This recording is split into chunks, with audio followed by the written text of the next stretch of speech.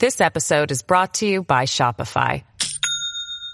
Do you have a point of sale system you can trust, or is it a real POS? You need Shopify for retail. From accepting payments to managing inventory, Shopify POS has everything you need to sell in person. Go to shopify.com/system, all lowercase, to take your retail business to the next level today. That's shopify.com/system. From DNA testing to the Dixie Mafia, Crime Capsule brings you new stories of true crime in American history. I'm your host, Benjamin Morris. Join us for exclusive interviews with authors from Arcadia Publishing, writing the hottest books on the most chilling stories of our country's past. You can find us wherever you get your favorite podcasts or on evergreenpodcasts.com. Crime Capsule. History so interesting, it's criminal.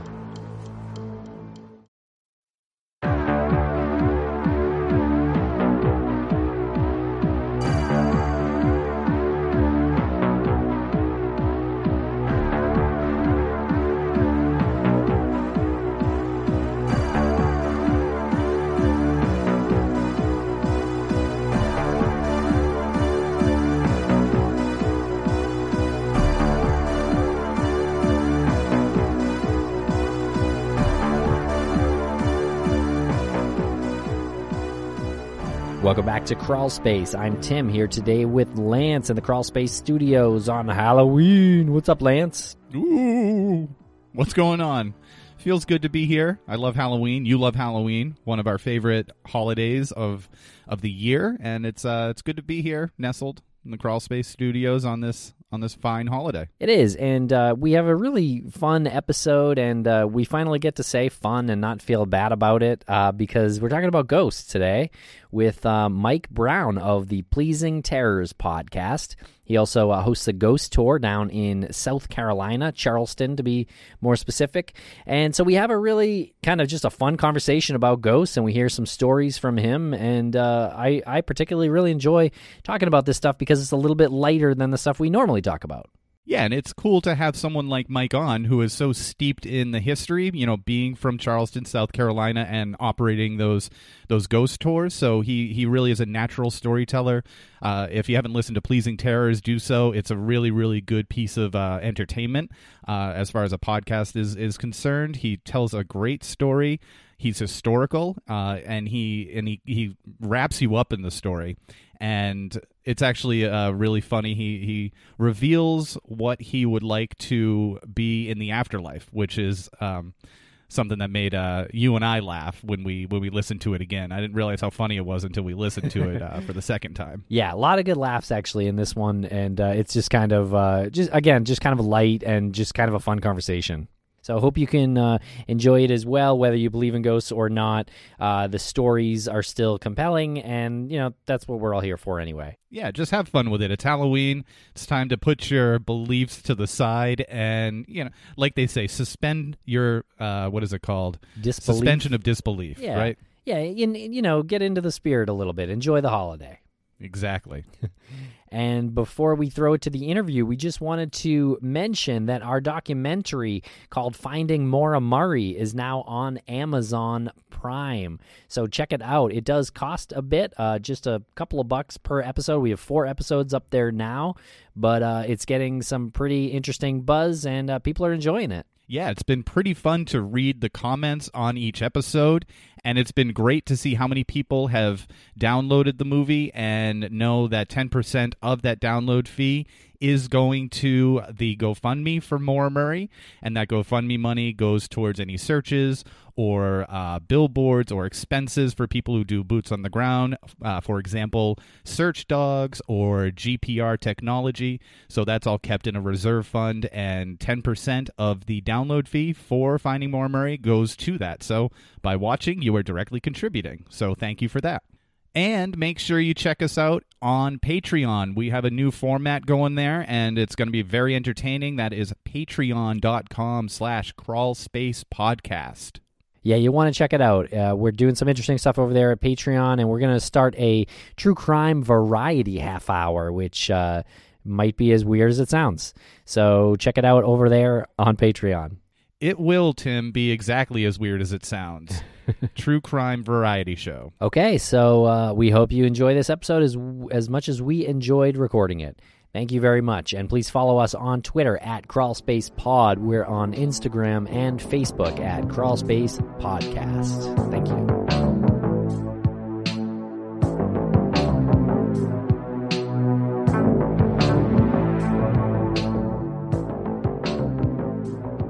Welcome to Crawl Space, Mike Brown of Pleasing Terrors. How are you, Mike? Fine. Thank you for having me on the show. Of course. Happy Halloween. You too. Thanks for coming on the show, Mike. We met formally at CrimeCon in Indianapolis. Yep. That was Yes. fun. CrimeCon 2017. And astute listeners of Crawl Space may remember your brief appearance on Crawl Space back in June of 2017. Yes. Clearly very memorable for you. Yeah. So you didn't go to CrimeCon this past year, right? No. I was looking forward to going, but unfortunately, I was in a car accident and was homebound for a few months after that. Are you okay? What happened? Well, I was. It's sort of a creepy story, possibly. Uh-oh. When I did an episode where I went into this place called the Old City Jail with a couple of listeners to my show, and we took a Ouija board in there, and it's considered to be the most haunted place in Charleston. And we had a lot of people warning us that we shouldn't do it and that something bad would happen to us if we did it. And we just sort of dismissed all that and said, whatever. And then the very next weekend, which was the weekend before CrimeCon, I drove to Louisville, Kentucky to do a live show for the podcast.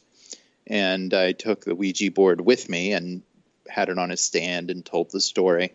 And the next day, Sunday, April 29th, I was driving back to Charleston, and I was in the mountains of North Carolina, about 15 miles north of Asheville, on this little mountain road at about 4 o'clock in the afternoon. And the Ouija board is in the trunk of my car, and I'm driving. And all of a sudden, in the oncoming lane, this SUV just veers into my lane and hits me head on. Oh, my God. What? And destroyed my car, broke my collarbone in 3 places, among a number of other injuries. It took me a few months to recover from that. But my wife wouldn't let me bring the Ouija board back home after that, so I had to leave it in the wrecked car. Yeah, I don't blame her. You don't know what's going on with those things. And is it weird to you that you can buy like a Ouija board at just like Target? Yeah, it's the fact that it's always been sort of this fearful, terrifying, occult item, and also something made by Parker Brothers that you could, pick up at Toys R Us or whatever. That's a weird dichotomy. Yeah, so no more traveling with the Ouija board, Mike. No more Ouija boards for me. I think I'm good. I'm done with that. So you're done completely with the Ouija board. Oh yeah. Wow. So you do hold a belief. Well, first of all, I'm glad you're okay. Yes. That would be, you're doing nothing wrong, just driving along, and then somebody else veers into you head on. But so glad you're okay. But see, I feel like I feel like I would have been the opposite. I feel like I would have been like more into the Ouija board at that point because it's showing me some sort of proof of existence. Yeah, my thinking was, that was an interesting experience, and I don't want to have another one like that. So, yeah, better safe than sorry. Now, forgive the potential insensitivity of this question, but Not at all. If you had passed away during that accident, do you think you would have haunted other ghost podcasters? Well, my fondest desire would be, because I give ghost tours for a living. Mm-hmm. So if I had my way, I would end up a story on the ghost tour. Really? After I'm gone. That's what you want? Oh, yes, absolutely. All right. Well, that's not bad. Because that's its own, if you think about it, it's its own sort of immortality. Yeah. Sure. Yeah, sure thing. I mean, I would love to have been part of the Salem witch trials, so I could have been, mentioned hundreds of years later in Salem on these. I would have loved to have been crushed by rocks. Is I what can I'm saying. burn you at the stake out in the parking lot. No, we can do the rock thing. There's a lot of rocks out there. Let's do it. We'll stone you. Yep. Yeah, if you get the Giles Corey treatment, Giles people Corey. will remember that. Good. Nice. I'm glad you remembered that. Have you been to Salem yet? Because you talked about wanting to go to Salem, and you said if you got a chance that we'd hook up and we maybe would do a live show in Salem. We have. Well, actually, a while in what I think it was August of 2017, August of last year. That's right. Yeah. I went to your live show That's with right. the Nighttime Podcast in Somerville, and then for the rest of the weekend, I spent the weekend in Salem, and I loved it. If I could live somewhere other than Charleston, it would be Salem. And I spent some time hanging out with Allison Horrocks from the Strange and Unusual podcast, and I did a 2-part episode based on my time there. Cool. What was your favorite part of Salem? My favorite part of Salem probably wasn't in Salem itself. My favorite part of Salem was going to Danvers to see the Samuel Paris Historic Site, which is the site, of course, where the first 2 girls started displaying symptoms of whatever was wrong with them. And that's sort of where the chain of events began to unfold that led to the Salem witch trials. But it's this little historic site hidden away in this neighborhood behind some houses, and you kind of have to know that it's there to find it. And fortunately, I had somebody with me that knew where it was. Well, that's awesome, because Salem back then was technically part of. I mean, Danvers was Salem was Danvers, so it was all that area was part of the witch trials and the scene for the Crucible. And The most boring play in the history of literature. based on the most disturbing moment, one of the most disturbing moments Yeah, in history. the true life story is not boring. The Crucible is painfully boring. Maybe I sound like an idiot when I say that, but I don't care. I'm sure I'm not alone. Yeah, he's too good for Arthur Miller. No, Arthur Miller is clearly a talent, but give me a break, please. Well, next time you're in the area, look us up. Let's hook up. It's really the assigned reading of the Crucible, I think. You're still on that? Yeah, because I grew up in eastern Massachusetts, and you get assigned. You got to read the Crucible, and no one wants to read what you're told to read. I don't know. I was a big avid assigned reader fan. Ugh. Mike, you? No, I hate being forced to read things I don't want to. Thank you. Lance, you're outnumbered. I like to be forced to do anything I don't want to.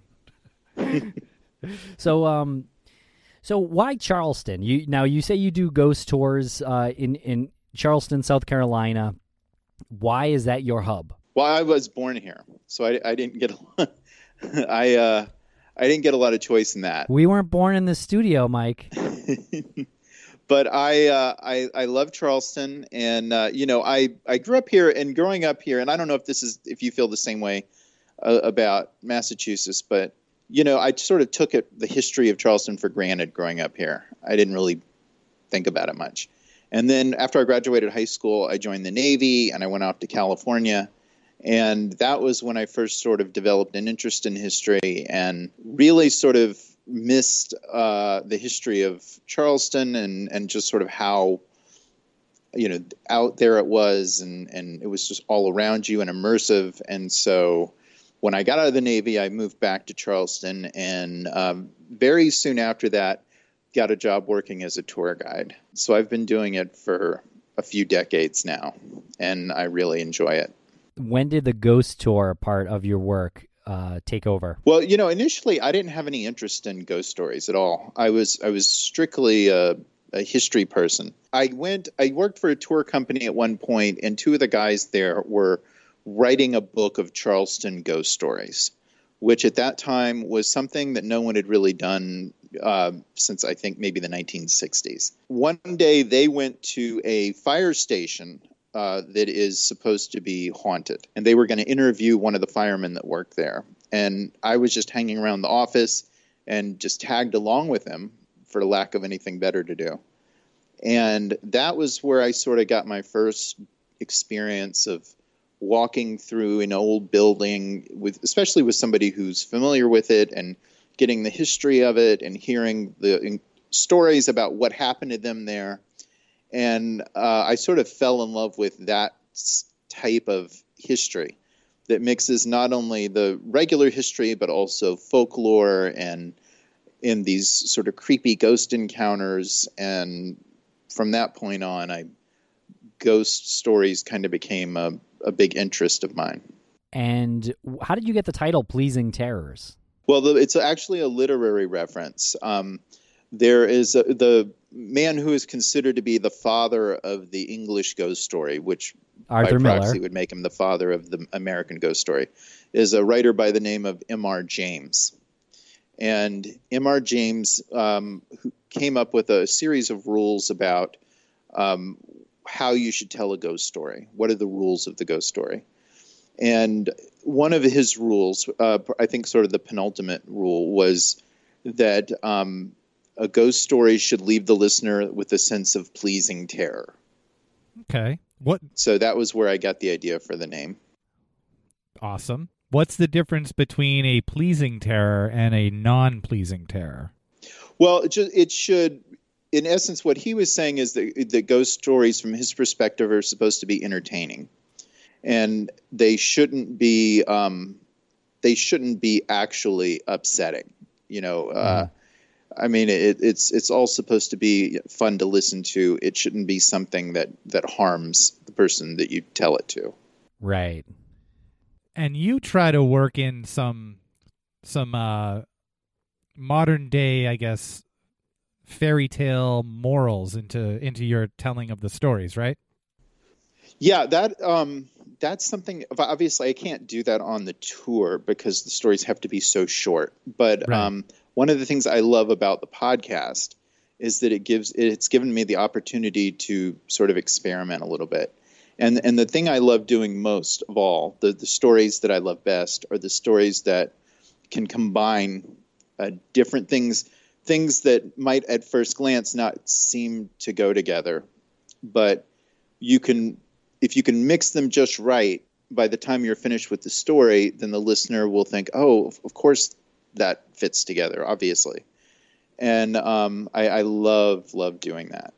So you're more of a your passion comes more from a sense of like telling a proper story and Yes. entertaining the listener or your guests on a tour, as opposed to being successful in scaring them. Well, usually one thing goes with the other, Okay. Depending on the type of story that you're telling. Certainly on the tour, it's more the emphasis is more on creeping people out. With the podcast, it can veer away from that. But yeah, my first priority is just storytelling. So now Charleston seems to be a particularly haunted area, if you are to believe in that. Yes. What is it about Charleston that makes it particularly haunted? Well, I get asked that question a lot on the Ghost Tour. Sorry. And no, not at all. And it's a great question. And the best answer that I've ever been able to come up with is that you have a city like Charleston, and this is not exclusive to Charleston, but Charleston is a good example of it. You have a city where it's a relatively old city, especially in American terms, over 300 years.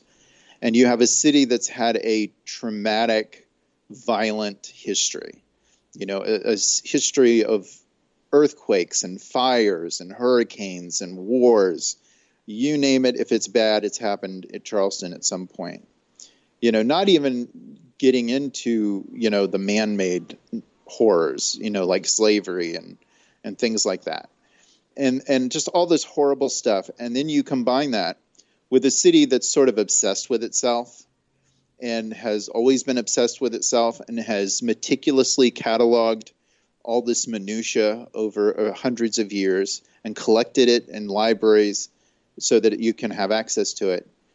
And so it's like the perfect recipe for a haunted city, because you have all of this history and folklore and combined with still existing old buildings, when you have all those ingredients, it's hard to imagine that you wouldn't have ghost stories. I imagine, just like Salem, walking down the streets of Charleston is similar, where you're looking at the buildings and they almost become these characters in themselves. In your stories, they have a personality, and the way you're describing it is really sounds like a really special area.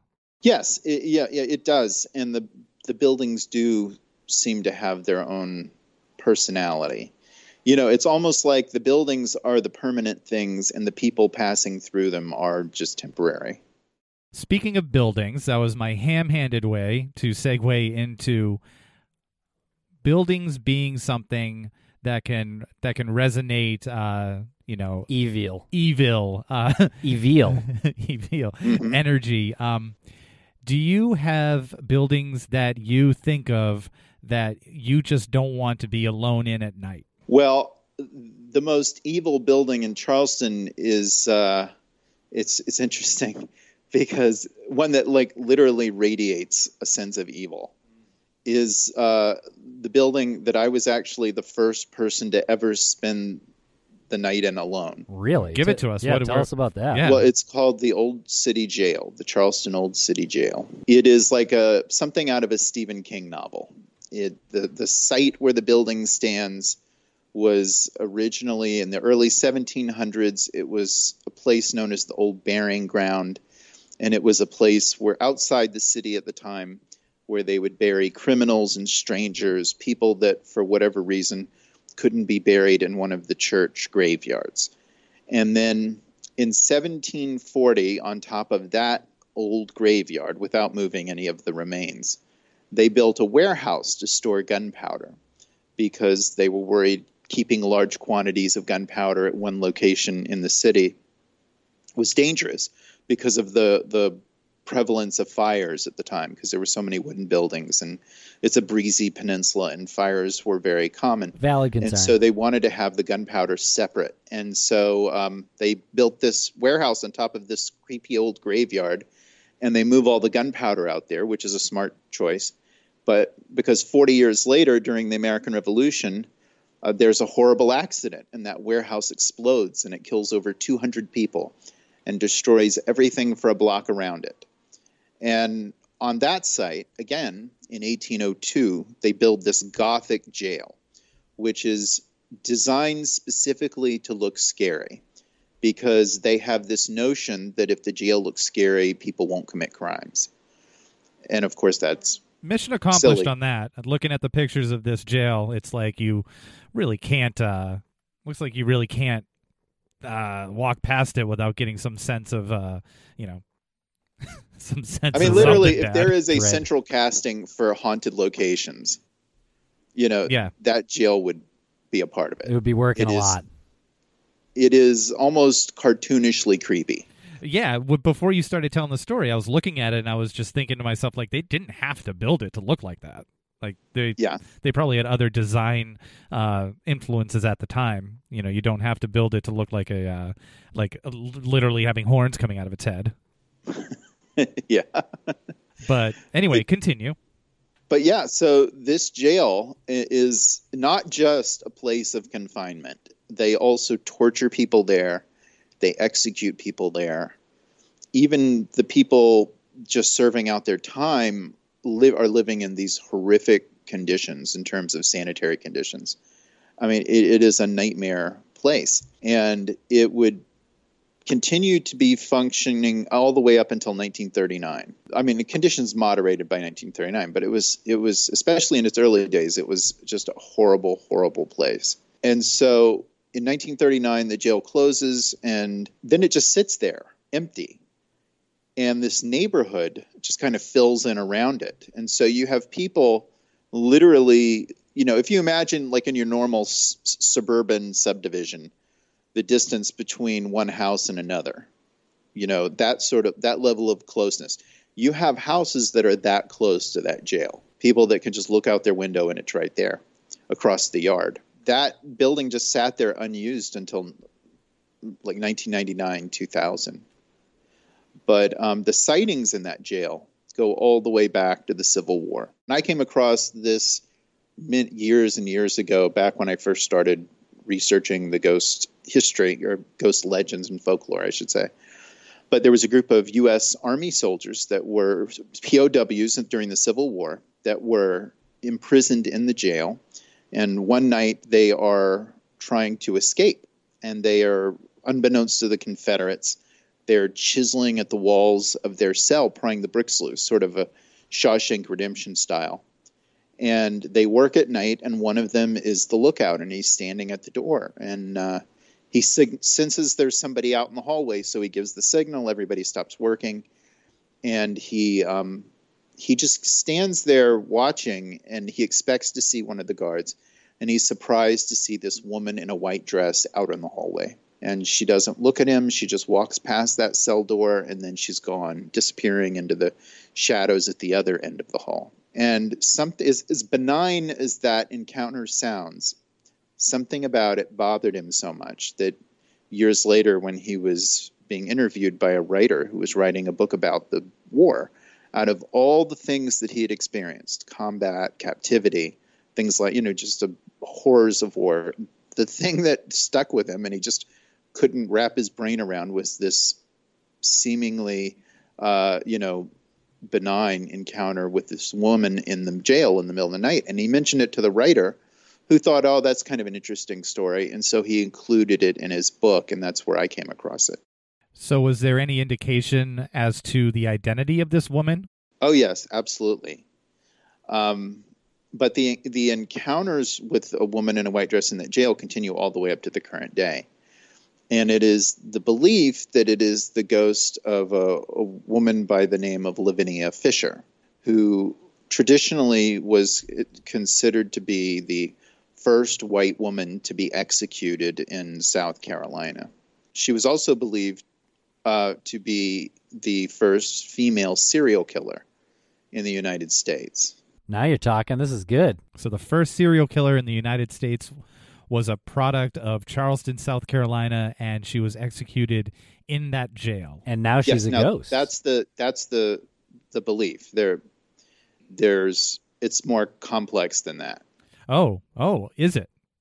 Yes. Lavinia Fisher is to Charleston. She is sort of the center of Charleston folklore.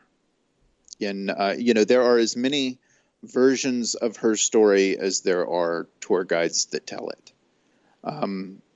But the truth of the story, and I did a 2-part episode on this because as I mentioned, I spent the night inside the jail, which I did that in February of last year. That was something that no one had ever really done before, at least not alone. People had spent the night there, but in groups. But I was the first person to do it by myself.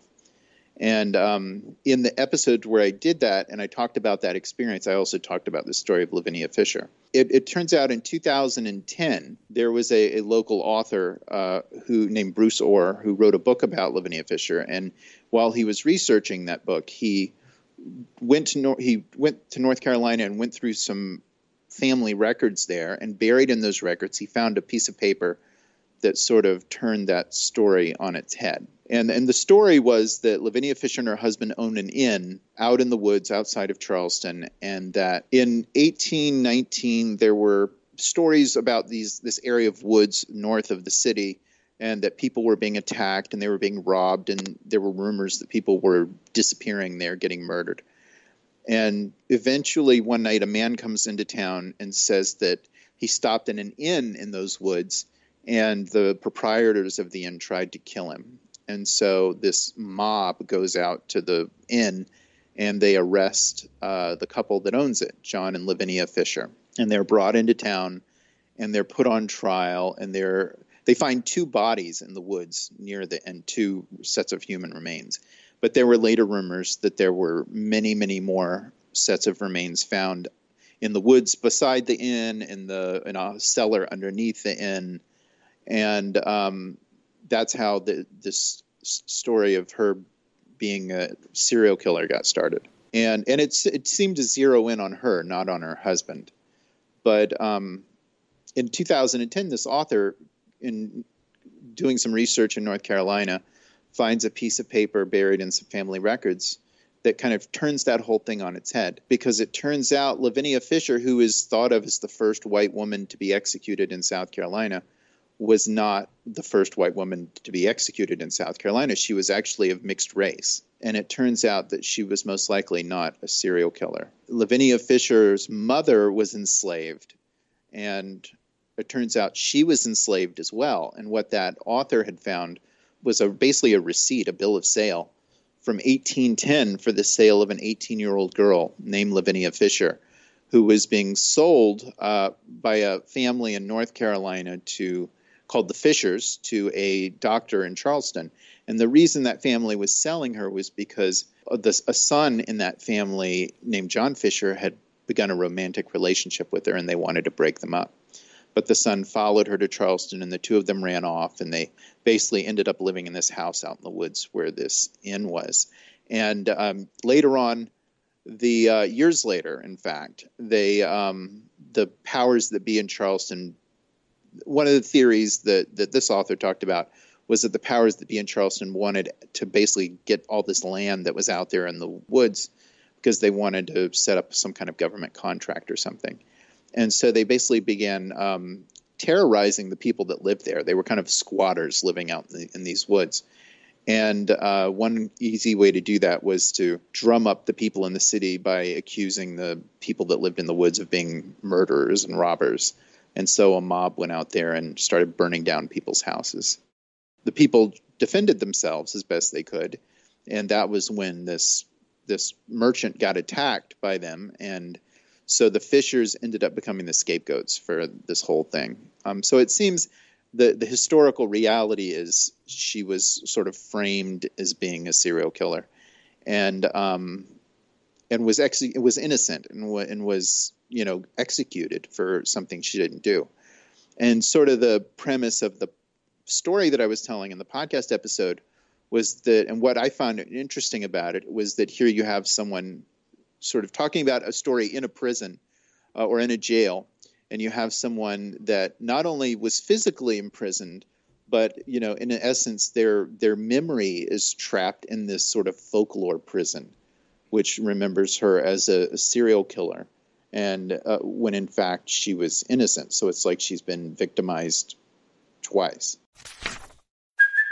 Hey, it's Kaylee Cuoco for Priceline. Ready to go to your happy place for a happy price? Well, why didn't you say so? Just download the Priceline app right now and save up to 60% on hotels. So whether it's Cousin Kevin's Kazoo Concert in Kansas City, go Kevin, or Becky's Bachelorette Bash in Bermuda, you never have to miss a trip ever again. So download the Priceline app today. Your savings are waiting.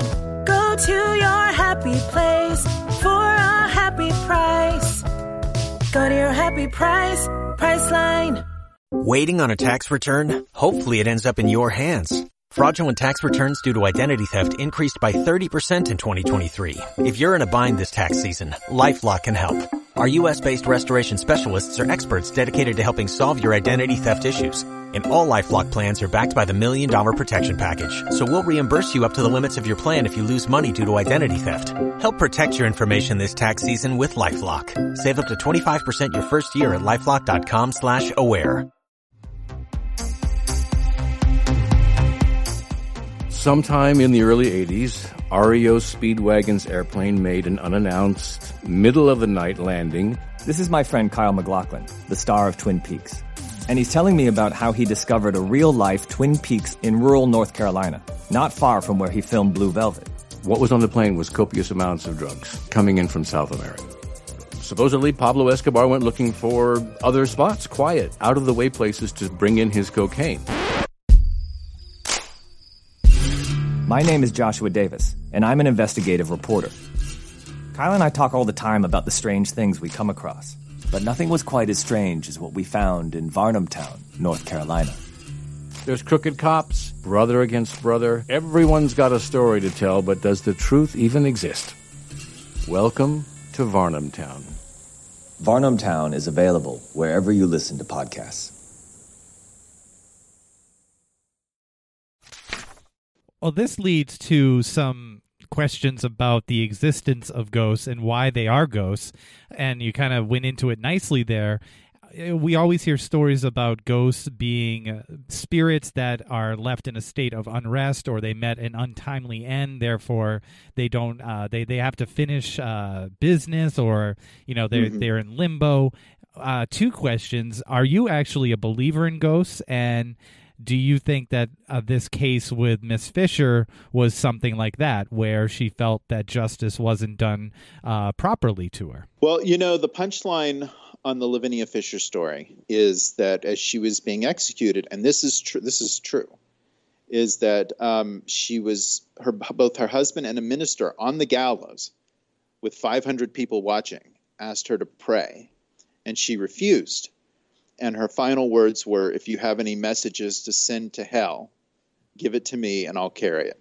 Oh, so she was a badass. Yeah, you don't get much more of a badass, exit line than that. Yeah, that's pretty badass. That's good. How was she executed?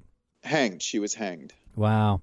That is really a wild story. So do you think that all that trauma in her life created some manifestation, right? Some negative energy. Is that how? Well, yeah, I think that would be the prevalent theory, and a part of that is, to answer Lance's question, is I think our desire, the living human desire, to attach meaning, define meaning. We don't like what I think. One of the things that terrifies us more, and I think one of you even mentioned that about my car accident, was how scary that is when just something random happens, something out of your control. And, that tends to terrify us more than anything. And so one of the sort of ironic things about scary stories and ghost stories and horror in general is it's a way for us to take horrible things and attach meaning to them and purpose to them and intent to them. And I think that's one of the functions of ghost stories. Even if you don't believe them from a sociological perspective, I think that's one of the functions of ghost stories, is it's a way for us to attach meaning to death. Sure. And make it comprehensible. Sure. But what about you? Do you believe in ghosts? Well, I never had a strong opinion on it either way. And when I first started doing ghost stories, when I first started giving ghost tours, my initial thought was, I don't know if I can do this because I don't think I believe in ghosts. But over the years, and I've been giving ghost tours for 23 years now, I've met, at this point, in the very least, hundreds of people, if not thousands of people, that have talked to me on the tour about the things that they experienced. And not the person that comes on the tour and tells me, oh, I'm a psychic and I've talked to ghosts all the time. It's just the regular, ordinary person who often starts by saying, I don't believe in ghosts, but this weird thing happened to me one time. Mm-hmm. And they tell you these really genuine, believable stories that don't really have a rational explanation, or at least not one that's easy to discern. And, you get a few of those and you think, okay, whatever. But, after 100 of them or 200 of them, your cynicism starts to wear out, I guess. Mm-hmm. So I've become a believer over the years. A believer, and I don't know that my belief has any exact or specific parameters. Right. I always get a little irritated when I hear, and you see this a lot on the ghost shows on TV, and you see this certainly among some people that give ghost tours, where they start talking, in definitive terms about, well, ghosts are this and they do this and they're called this, and they, acting like there's some commonly accepted understanding of how all this works when there's not. So I would say, yeah, I believe in sort of a general open sense that there's something going on, but I don't attach any specific parameters to that. So did you end up seeing something when you were staying alone in this old prison? Well, let me tell you, that was really intense. One of my motives for going in there that night was that, kind of like I just mentioned, over all these years, I listened to people tell me about their experiences. And I'm not a particularly sensitive person when it comes to that kind of thing. But I've been in the presence of people having experiences before on the tour. And but I didn't feel anything or see anything. And so one of my goals and one of my motivations for going in the jail that night, alone especially, was I wanted to be in this super, what is supposed to be a super haunted, super creepy place with no filters. There's nothing between me and experiencing whatever is going on in this place. And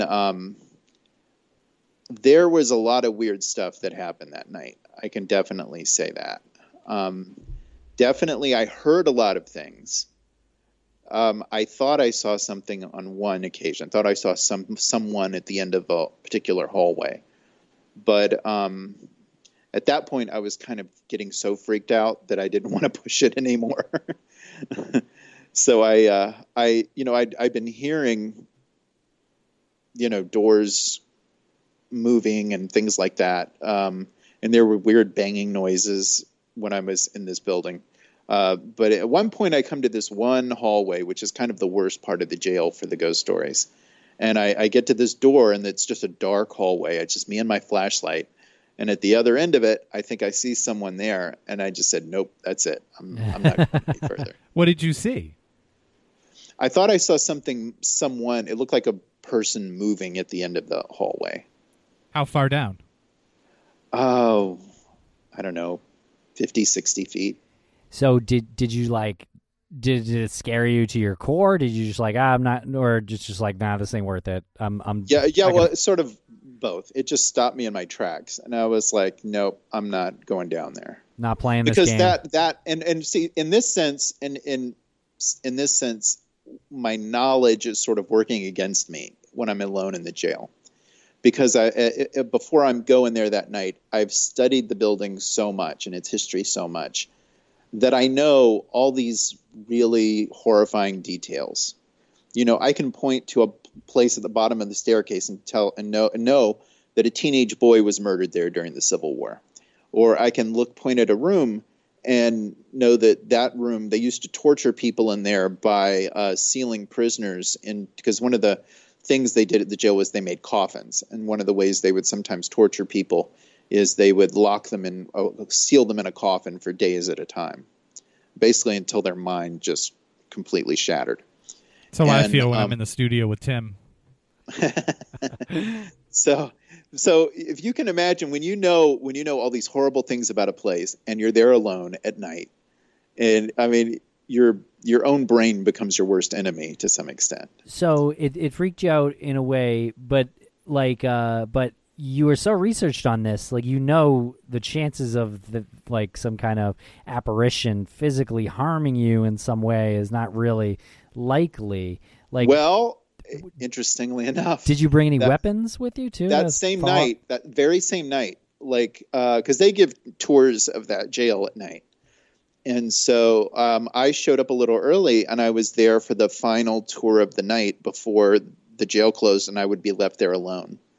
And 15 minutes before that tour ended, I was with the tour group, and they're in this room towards the front of the building where you would go upstairs.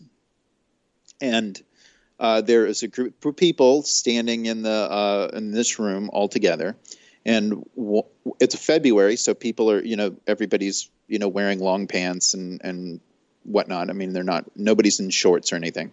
And that's significant because in part of this group is a teenage girl who's wearing jeans. She's standing in the middle of this group of people, and all of a sudden she starts screaming and grabbing her leg. And her mother pulls her into another room and then comes back a few minutes later, and she has 3 scratch marks all the way down the inside of her leg, from her thigh all the way down to her ankle. And this is getting these scratch marks is something that happens there. It is. And it's kind of one of those things, like if people say, oh yeah, I got scratched in there, you're just like, okay, whatever. But then you see it, and her mother took pictures of the scratches with her camera. And that made a real impression, especially 15 minutes before I was going to be left alone in there for the night. I bet. What happened after that? So the mom takes her into the room. She comes out with pictures of her daughter's leg that's scratched. You're looking at it. You're like, I'm going to be in here alone in 15 minutes. What did the other people on the tour do? What did you do? What did the tour guide Well, they do? were freaking out. I think everybody was freaking out. Basically, at that point, it was over with, and everybody left.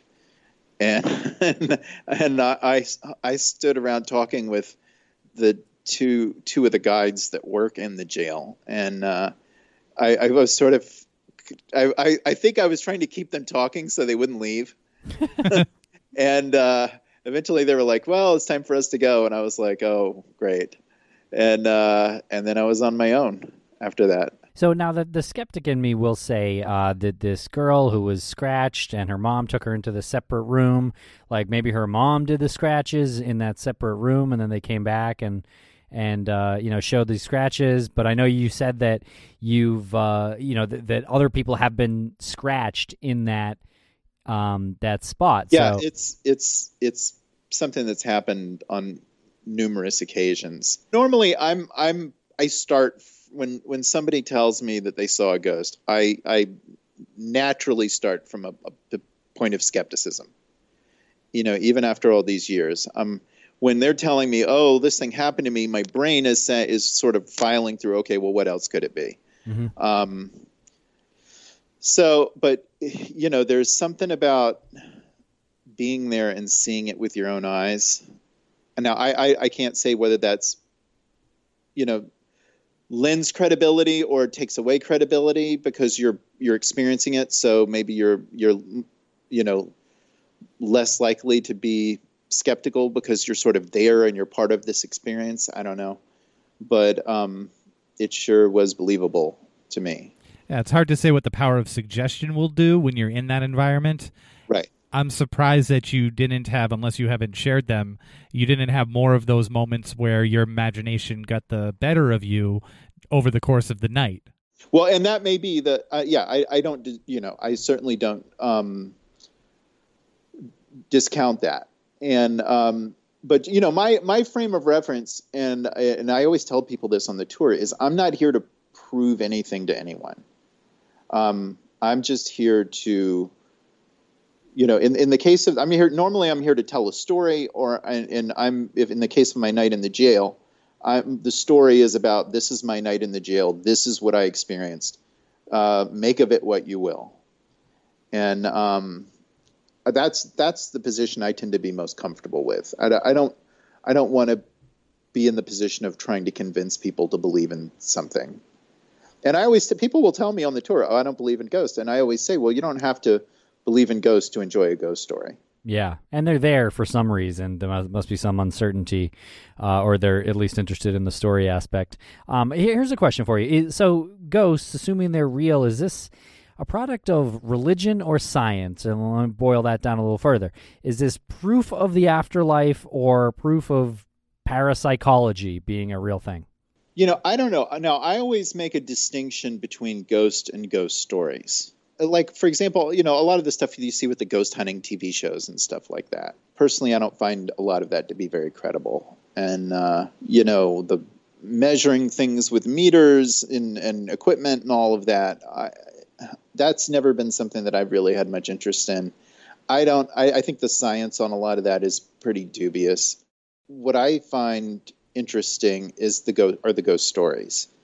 And I think what those tell us is they tell us more about ourselves than the people that we've lost.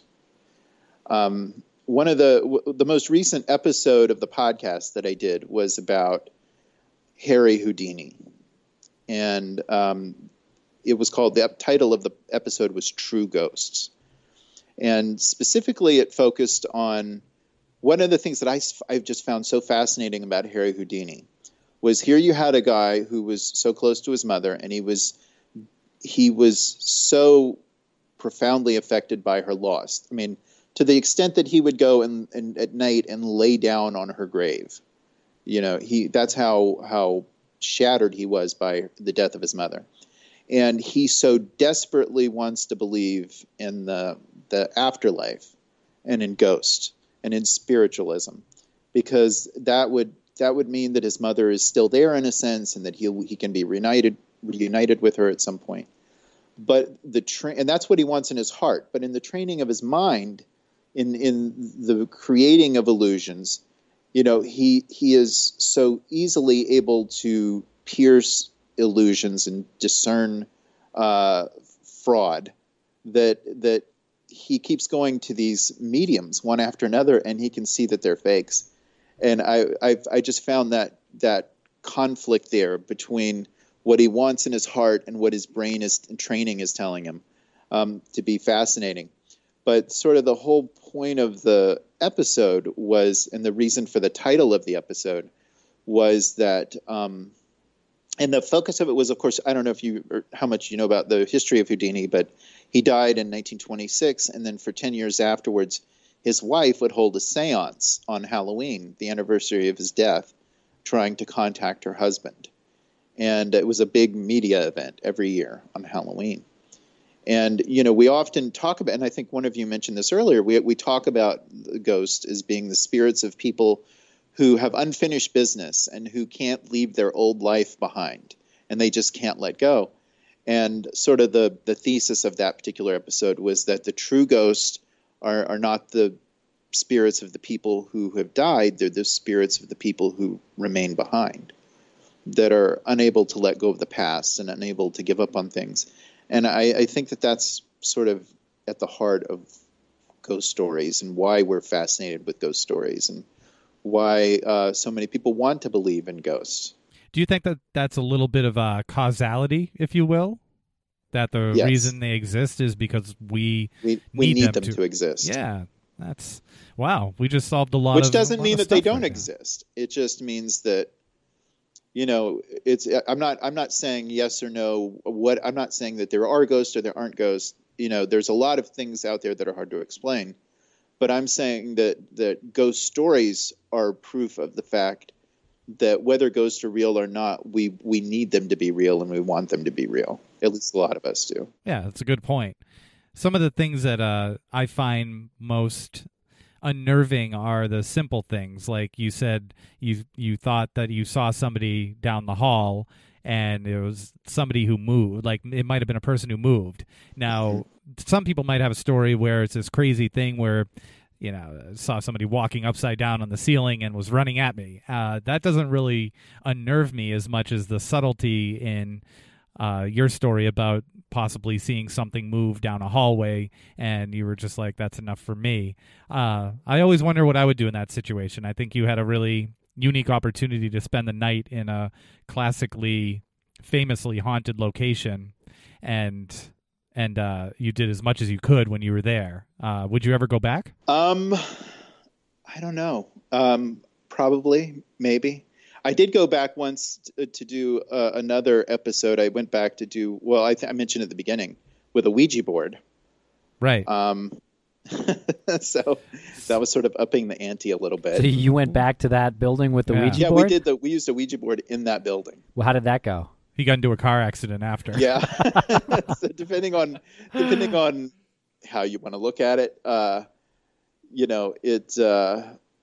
did a whole episode on Ouija boards, and I did an episode talking about the science of Ouija boards. Sure. That it's the idiometer effect, and that it's that when you're using a Ouija board, you're talking to yourself essentially. That your subconscious is manipulating your hand, and you don't realize it, and so, you think you're talking to a spirit with the Ouija board, but you're really just talking to your subconscious. I did a whole episode on that.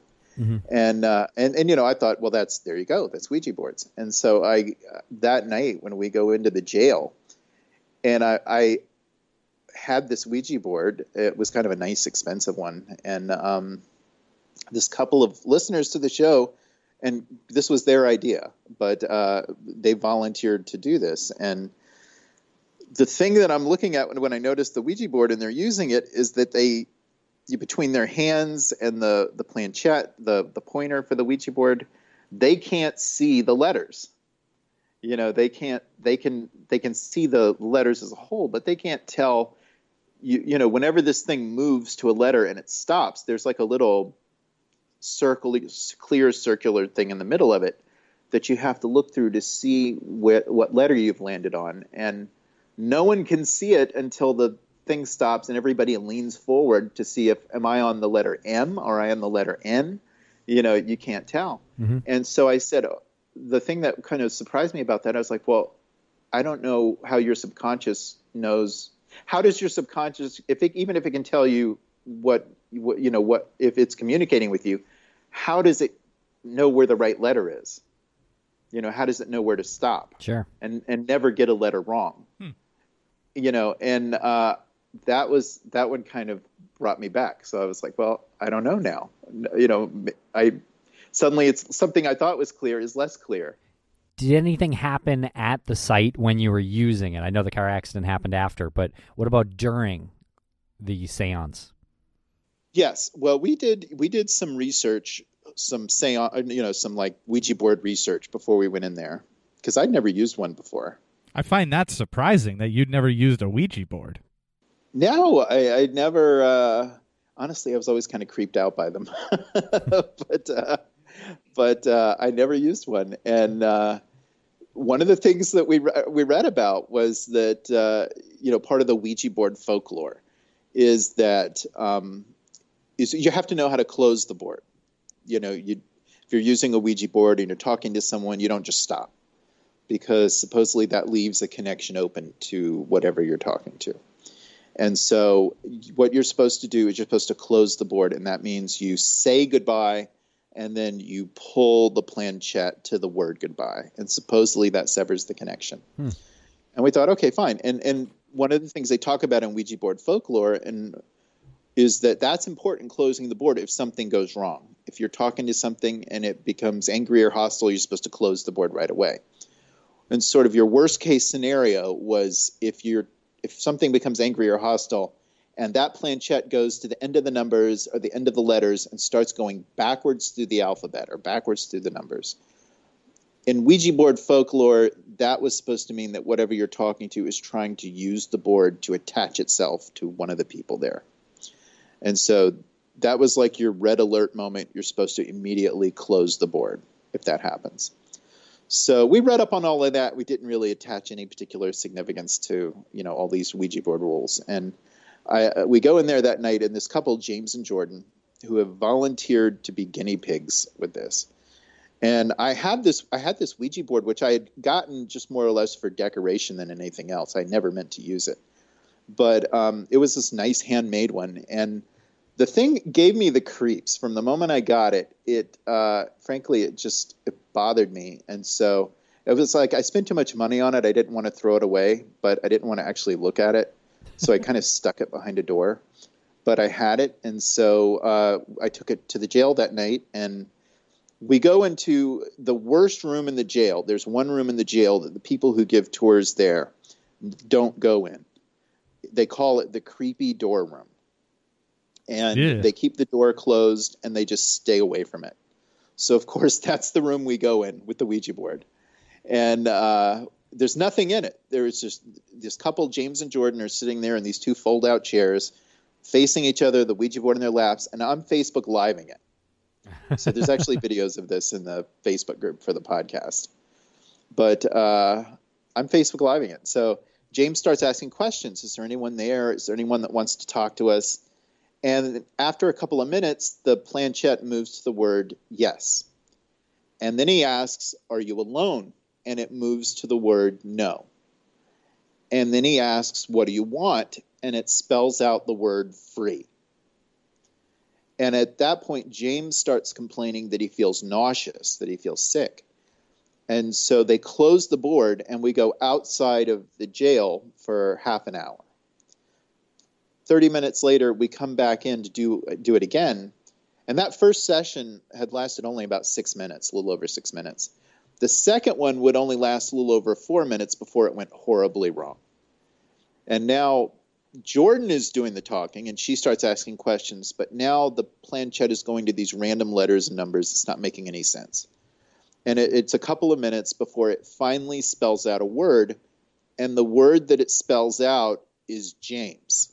The other guy who was with you who just the other said guy that had been nauseous. using the board previously. Okay. And James starts freaking out at that point. Why? He says, I want to quit. And the planchette goes to the word no. And then it goes to the letter Z and starts going backwards through the alphabet. Ooh. And at that point, trying to attach itself presumably to James. Yeah. So yeah, if you believe in those things. So, but again, saying deciding whether or not you believe in those things, sort of like in the comfort of your home in the middle of the afternoon is one thing. Standing in the creepy door room at 2:00 in the morning as the Ouija board is moving, that's a different experience. Definitely. And yeah, so at that point we were done. That was the end of Ouija boards in the jail. Oh, you didn't continue that? So no.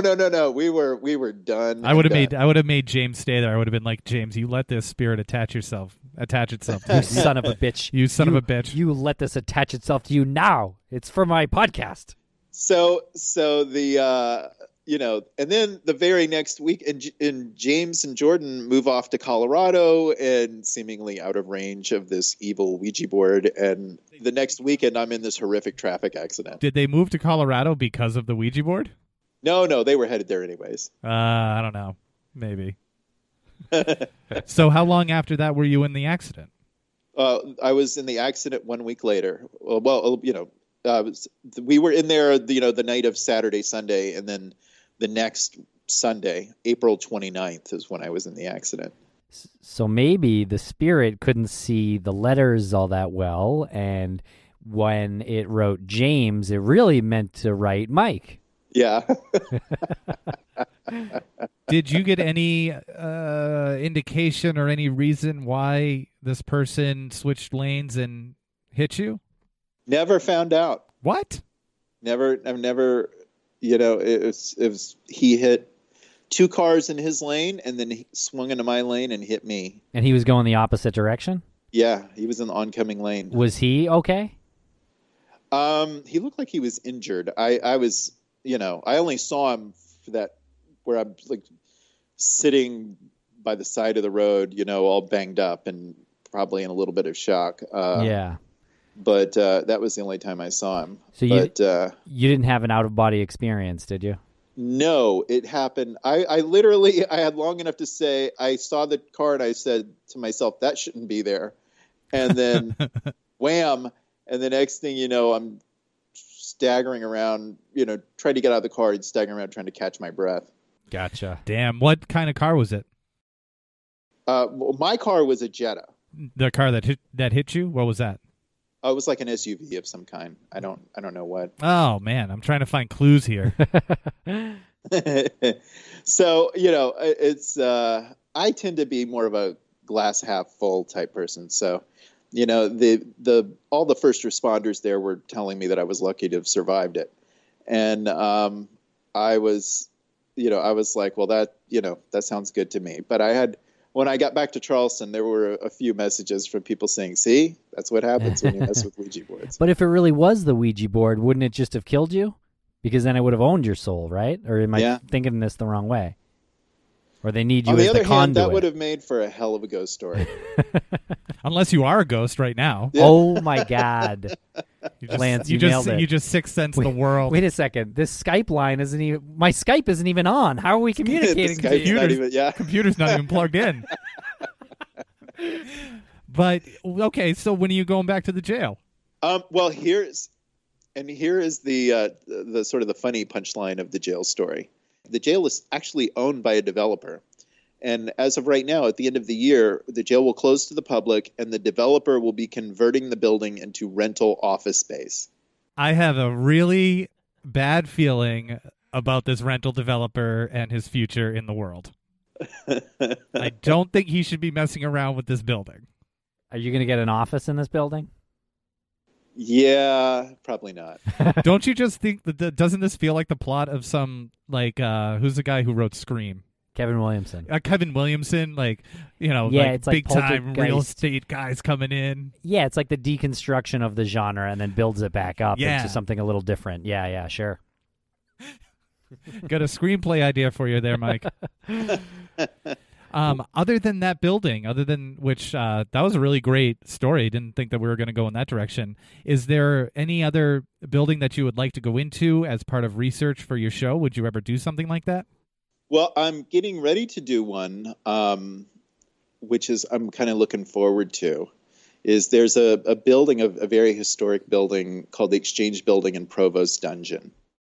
It's yes. one of those buildings that you see a lot of in places like Boston and Philadelphia. You know, it's a building that George Washington was entertained in, and they read the Declaration of Independence to the people of Charleston from the steps of the building. And but it, you know, so it has up above ground, it has this sort of bright colonial American history. Below ground, you have the dungeon, which is, you know, there's some debate, historically speaking, how awful things were down there. But, you know, the building does sit on the site of a place where a man named Stede Bonnet, who was known as the Gentleman Pirate, he was a contemporary and partner of Blackbeard. And he was captured and imprisoned there and went insane inside of the building that was there at the time, and then was later executed. And so on that site is now this dungeon, which was used to imprison people during the Revolutionary War. And and there are lots of ghost stories attached to this dungeon. You know, shadows on the walls and people being down there, and an elevator door opens and there's a shadowy person there, and it's filled with wax figures of doing like these different historical displays of wax figures. Yeah, it's creepy enough. Ugh. Yeah, so it's like a creepy, historic, dark room, giant room, kind of a basement, filled with all these different wax figures from different periods of the building's history. But it's a very creepy dungeon. And so in a couple of weeks, one of the things I'm going to be doing is we're going to be going down there with a local group of people that have played Dungeons and Dragons. And they're going to play Dungeons and Dragons inside a haunted dungeon. Do not do this. Do not do this. So you just need to summon the dragon with the Ouija board, Mike. So that's my next big adventure. Last question I got here is why so many pirates involved in ghost stories? Why so many haunted pirate stories? Well, Charleston, at least from Charleston point of view, Charleston has a lot of pirate history, more so than probably any other American city. Wasn't Blackbeard trapped and killed there, if I'm not mistaken? No, he blockaded Charleston Harbor in right. 1718, and basically forced the city to pay a ransom. And the interesting thing about that, interesting side story, is he didn't really want money. What he wanted was medicine. And so they gave him these trunks of medicine. And then, I don't know, 20 years ago maybe, they found Blackbeard's ship off the coast of Ocracoke Island in North Carolina. And one of the items they recovered from the wreck was a metal syringe with traces of mercury on it.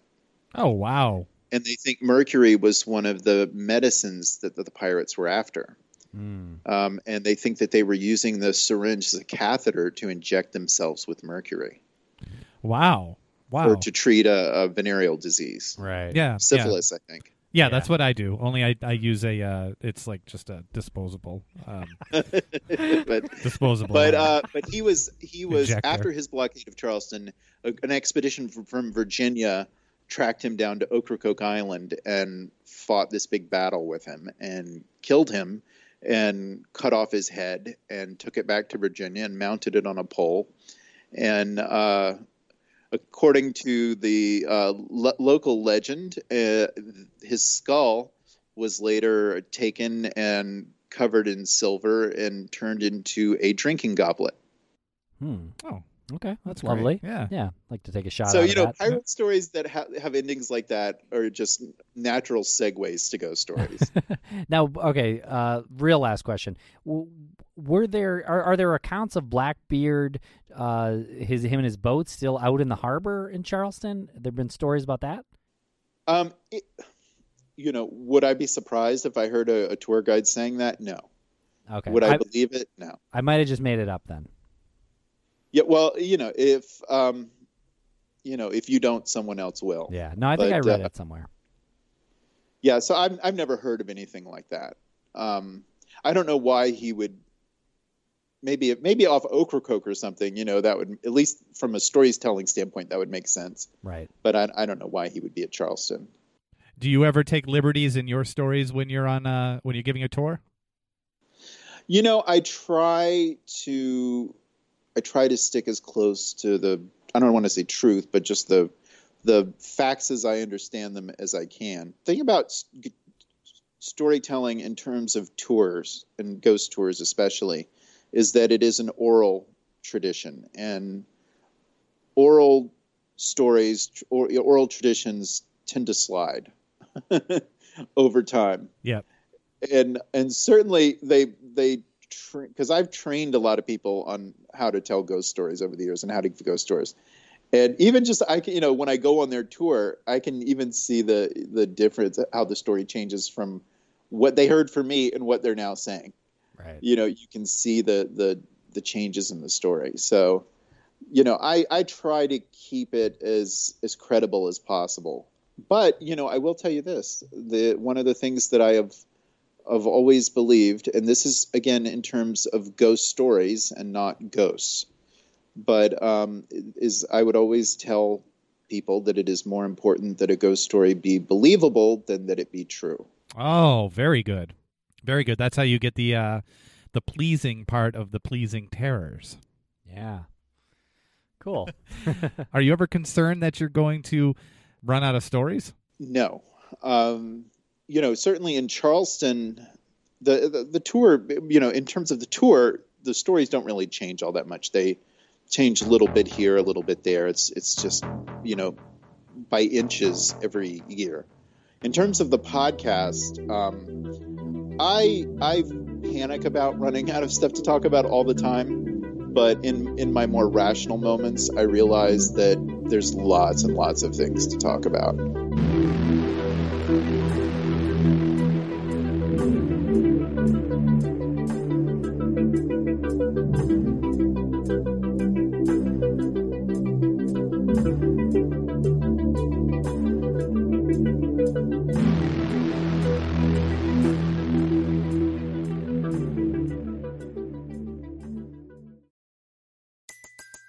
Everybody in your crew identifies as either Big Mac Burger, McNuggets, or McCrispy Sandwich.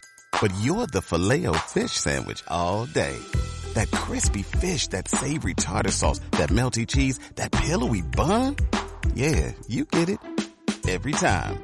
And if you love the Filet-O-Fish, right now you can catch two of the classics you love for just $6. Limited time only. Price and participation may vary. Cannot be combined with any other offer. Single item at regular price. Ba-da-ba-ba-ba.